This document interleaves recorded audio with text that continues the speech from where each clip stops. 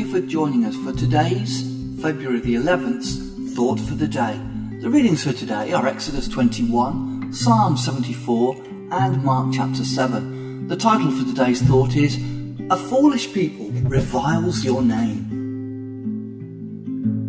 Our psalm reading today, number 74, was obviously written when God's nation was in distress and their temple destroyed. Asaph is a later psalmist, and some of his words are very appropriate for our situation now.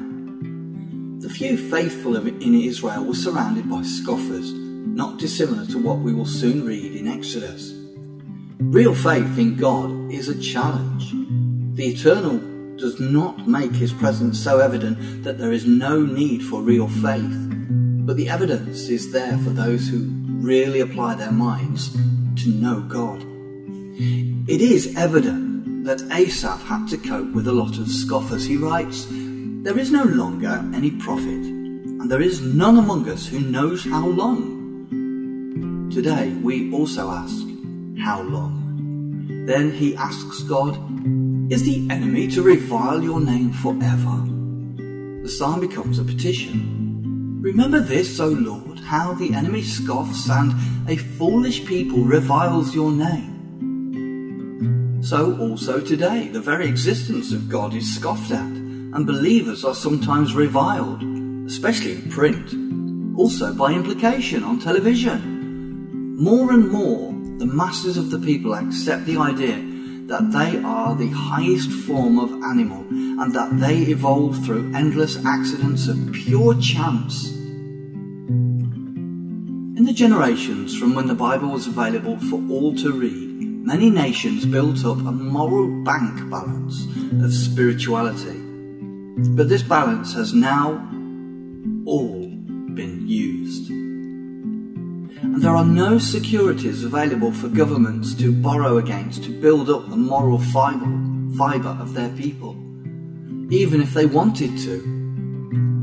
We note Asaph's plea to God, "Arise, O God, defend your cause. Remember how the foolish scoff at you all the day long." This is now our plea in our prayer to God, and it will become more and more urgent. What kind of answer are we expecting God to give?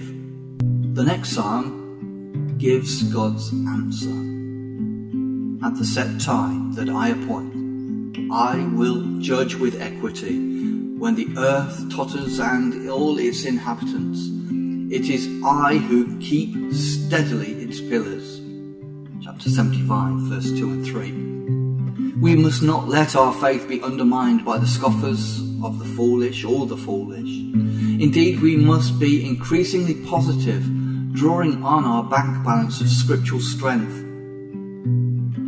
Asaph in yesterday's psalm expressed his personal relationship with God. "Nevertheless," he says, "I am continually with you you hold my right hand. You guide me with your counsel, and afterwards you will receive me to glory. There is nothing on earth that I desire beside you. My flesh and my heart may fail, but God is the strength of my heart and my portion forever." May we say amen to that with all our hearts.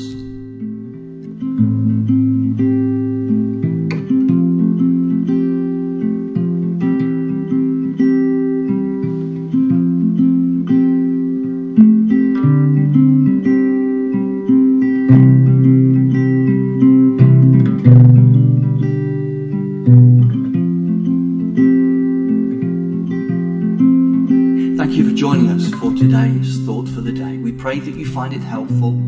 If you do, please feel free to share it with others.